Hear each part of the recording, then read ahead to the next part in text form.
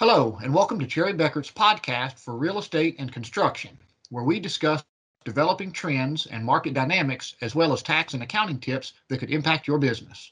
Today, we are discussing the final segment of our Opportunity Zone Fund series.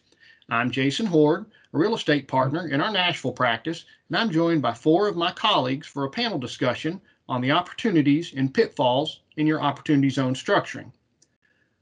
Our first panelist today is Doug Cates, who is a partner in our Augusta practice. Doug, do you like to say hi and introduce yourself? Well, thank you, Jason. I appreciate it. Yes, I'm Doug Cates in the Augusta practice. Been with the firm, more than 30 years, and involved in I'll call it the last mile part of an opportunity zone, and talking about how to invest once you've decided to do it. Okay, well, great. Well, Doug, I know you've worked with a lot of your clients and have determined that opportunity zones are an excellent tax planning strategy. But how does an opportunity zone investment fit into some of your clients' overall investment plan? Well, really, and again, my part in this is I'll call it the last mile. You've decided, you've done your tax calculations. You've decided that an opportunity zone is a great way to defer some tax and to get a good return on an investment. And so we look at what are the investments? What do you take your opportunity zone money and what do you do with it? And how do you allocate it out? How do you get a diversified opportunity zone investment portfolio, which would be similar to a traditional stock and bond portfolio? Okay, so yeah, you mentioned the diversification. So when an investor has the gain money that they're trying to defer into these opportunity zone funds, so if you could elaborate, they're able to put that money into multiple opportunity zone fund projects. Oh, sure. And in fact, that really is the preferred method. Again, no one would take, all of their money and buy one stock or one bond. And so in an opportunity zone investment, you want to do that same principle. Solomon said 3,500 years ago, diversifying your investments is a good idea. And it's been a good idea for 3,500 years. And so what we do is look at a client's overall investment portfolio and then look at the different kinds of projects and what kind of projects match a client's other investments and the risk that they're taking in other places. And again, design something that incorporates all of it into an overall plan. Okay, so there are options on the types of investments that fund can invest in. Yeah, again, just a kind of a case study right quick. We had someone who had a big gain, took about $3 million of that gain money. And in today's market, we helped him invest in about 4 different projects. One was a hotel project. One was a multifamily project, actually in Richmond, Virginia, where our home office is. And then another was a mixed use of some light retail, restaurants, and then a condo tower on top. And so again, it goes back to diversification. You want to diversify geographically, and you want to diversify into the type of investment projects, ozone projects that you want to allocate your money to. Well, great. Well, I appreciate the insight, Doug. Our next panelist is Catherine Baisley, a partner in our Atlanta practice. And Catherine, would you like to say hi and introduce yourself? Well, hi, Jason. Thank you. As Jason said, I'm Catherine Baisley, a self-proclaimed tax nerd who happens to be a tax partner in Cherry Beckert's Atlanta office. And I have over 20 years experience in the real estate arena. Okay. Well, Doug has talked about, getting into the investments and the way to diversify and things like that. But once into a fund, what happens when a member in a fund wants to withdraw? What are some implications of that happening? Well, building on another of Doug's little wisdoms, nuggets of wisdom, and he says, it seemed like a good idea at the time, and we've all seen that change is something we need to be ready for. So as far as the implications of withdrawing your money from your fund, it needs to be looked at from 2 lenses. The first is that of the fund. How will this impact the fund? And the answer is that it really shouldn't impact the fund as long as the fund continues to meet the asset tests. And as a reminder, the asset test requires that 90% of the funds are invested directly into a qualifying business or property, or 90% of the assets are invested in a qualified opportunity zone business, which has its own asset test to meet. Now, from the investor's point of view, the gain that was previously deferred, once it is withdrawn from that qualified opportunity zone fund, is no longer eligible for deferral and taxes will be due. If the gain was deferred in a year for which the taxpayer has already filed their tax return, they will need to amend that tax return and pay the related. And there may be some penalties and interest related to underpayment of tax that would have been due had they reported the gain timely. Okay, so I assume that's a similar situation if the entire fund was set up, project failed, and so the fund itself basically dissolved and everyone took their proceeds back.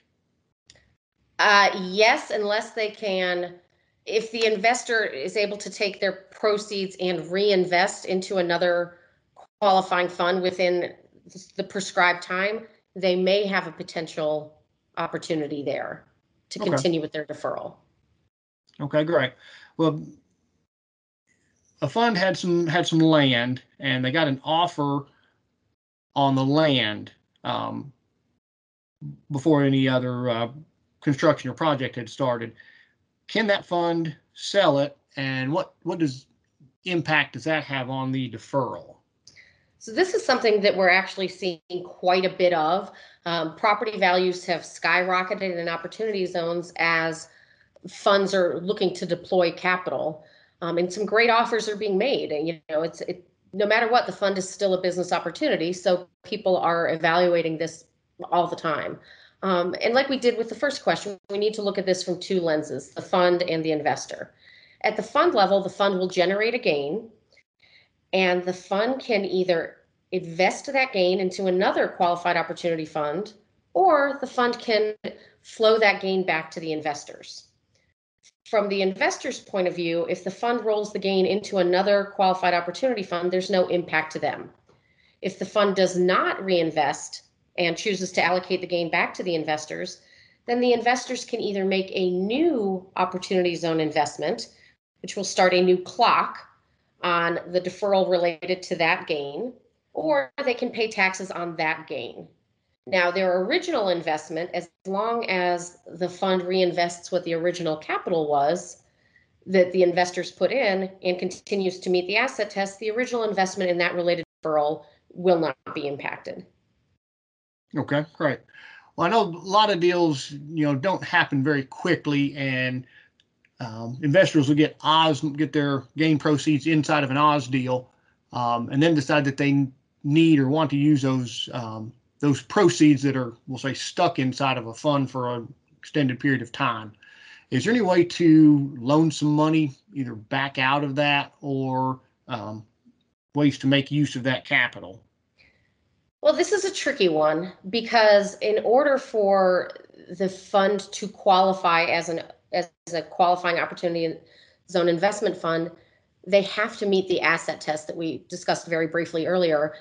And if there is a way for the asset test to be met while still lending the money back to the investors, and provided that there is a written loan agreement and stated interest rate, this may be possible, but it will most certainly be tricky.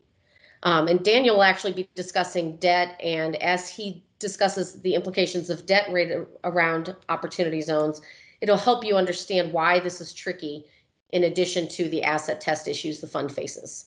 Okay, great. Well, thank you. Next up we have Daniel Metzel. He's a partner in our Augusta practice. And Daniel, would you like to say hi and introduce yourself? Thanks, Jason. My name is Daniel Metzel. I'm a tax partner in Augusta. Dabble in all sorts of industries, but spend most of my time working with clients in the real estate and construction industry. Great. Well, as most of us know, when you get an opportunity zone funds, there's a little bit of a different way that basis is handled and established rather than a normal partnership. And a lot of times debt and financing is used as a strategy when the invested proceeds don't cover the cost of the project. So Daniel, I wonder if you could kind of elaborate on kind of some basis issues and then some benefits and pitfalls of including debt in an Opportunity Zone fund. Sure. Thanks, Jason. Yeah, this is a pretty complicated issue, so I'm going to do my best to boil it down in literally a couple minutes here. But I'm going to be talking about this through the lens of kind of the Real Estate Development Opportunity Fund. That's what I'm seeing most of these opportunity funds are, real estate developments. So when you're an investor in a qualified opportunity fund, and you make that investment and defer the gains, your basis in your investment is zero. It starts out at zero because you have deferred those gains. So that means that without basis, right, we cannot take losses, and any distributions received from that qual will be considered an inclusion event and taxable. Okay, so this is something very important for the managers of the QOF and the managers of the QOZB to understand, so that they're not promising something to an investor of the QOF, or setting the expectations correctly. So we know those investors have a zero basis, and they were not allowed to take losses initially, and then they're not allowed to have any distributions. But we know that qualified non-recourse financing does create basis. So we would like to, it is very beneficial to put qualified non-recourse financing on the real estate so that your investors can then take losses or distributions from the QOF. But we need to wait until that happens if they have no other debt basis. If the investors in the QOF have guaranteed the debt, so it's recourse financing, that will create basis for them. But it's either they've got to have guaranteed the debt, or the debt needs to be qualified non-recourse financing in order for them to take losses or receive distributions. So the timing of when you put that qualified non-recourse financing on the property is important to think about. So a lot of issues there, but there's some opportunities and some pitfalls there. The big opportunity is having the ability to take all these losses, shelter a lot of income with depreciation that will ultimately never be recaptured because of our basis in the QOF is stepped up to fair market value after 10 years. So a lot there in a couple of minutes, but. Yeah, well, thank you, Daniel. That does very, very involved with basis and debt. I think you've also have dealt with some situations where there was land that was purchased prior to the end of 2017 and the first proposed regs. What are some things you've worked with your clients there, maybe regarding some ground lease structuring in order to be able to involve this in an Opportunity Zone fund? Yeah. So quickly, if you've owned land prior to 12/31, 2017, that will not be considered a qualified business property for the asset test. So if that land is inside a QOZB or a QOF, it will not be part of it will not help you in your testing. But it is possible to lease land from yourself. Now that will also not be, you have to take the present value of those lease payments, and that will be considered non-qualified Opportunity Zone property, but that value may be less. And if you time it right, with the testing dates at each 6 months, you may be able to lease the property, start your development, and spend enough so that the value of that lease can be, is low enough so that you still meet your testing. So, I've helped a few clients, build on property they already own using this structure. Okay, well, great. That's good to know, because I know we've all had clients who were already in positions before the Opportunity Zone Fund regs came out. So that's good. We're going to move on to our fourth panelist, Rick Schneider, who is a partner in our DC practice. So, Rick, if you'd like to say hi and introduce yourself. Yes, thanks, Jason. Hi, everybody. Rick Schneider. I'm a tax partner in our DC practice. I also head up our Opportunity Zone Task Force and been involved with the entire Opportunity Zone rules and regulations as they've been issued and updated over the past few years, educating clients and assisting them with structuring deals in Opportunity Zones. Okay, well, great. Well, Rick, there seems to be some ambiguity on carried interest being permitted within Opportunity Zone funds as part of a qualified investment to which the tax preferential treatment, the 10 years out, is being tax-free. I know there have been some new rules which were recently issued by the IRS and Treasury on carried interest. So what if any opportunities are there for gaining this benefit for partners providing services within the Opportunity Zone funds? Well, Jason, it's been an interesting area.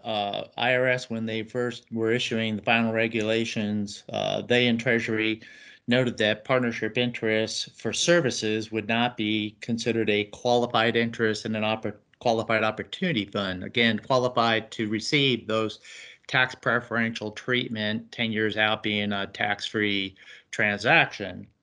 However, at that time, there was still noted that there was an opportunity to structure around some of those issues and limitations when you're looking at doing potentially a carried interest above the QOF in a partnership above the QOF or even below the QOF, as long as you didn't have one in the QOF. Now, with all that being said, now the IRS has now come out with proposed regulations dealing with carried interest. And I think there's more opportunity because of these proposed regs, particularly in regard to individuals who both invest a significant amount of capital as well as getting a promote interest on services they're providing to a fund. So there's, I think, some opportunity there where it would not necessarily get subject to the limitations. And this is true in these new proposed regs, especially with regard to partnerships and funds that have what's called 1231 gains. So this is typical when you've got property used in a trade or business, such as rental real estate. And when you sell that property, you're going to have 1231 gains. So there is some more hope and opportunity to structure deals again, but it does require a significant capital being invested by the individual or investor, along with receiving a promote on their services. So looks like we have some potential opportunities, and as we get into these proposed regs, and again, they are proposed, so we'll hopefully see more flexibility and ease to be able to structure these. Okay, well, great. Well, Rick, we've made it all the way to the fourth panelist without bringing up the pandemic.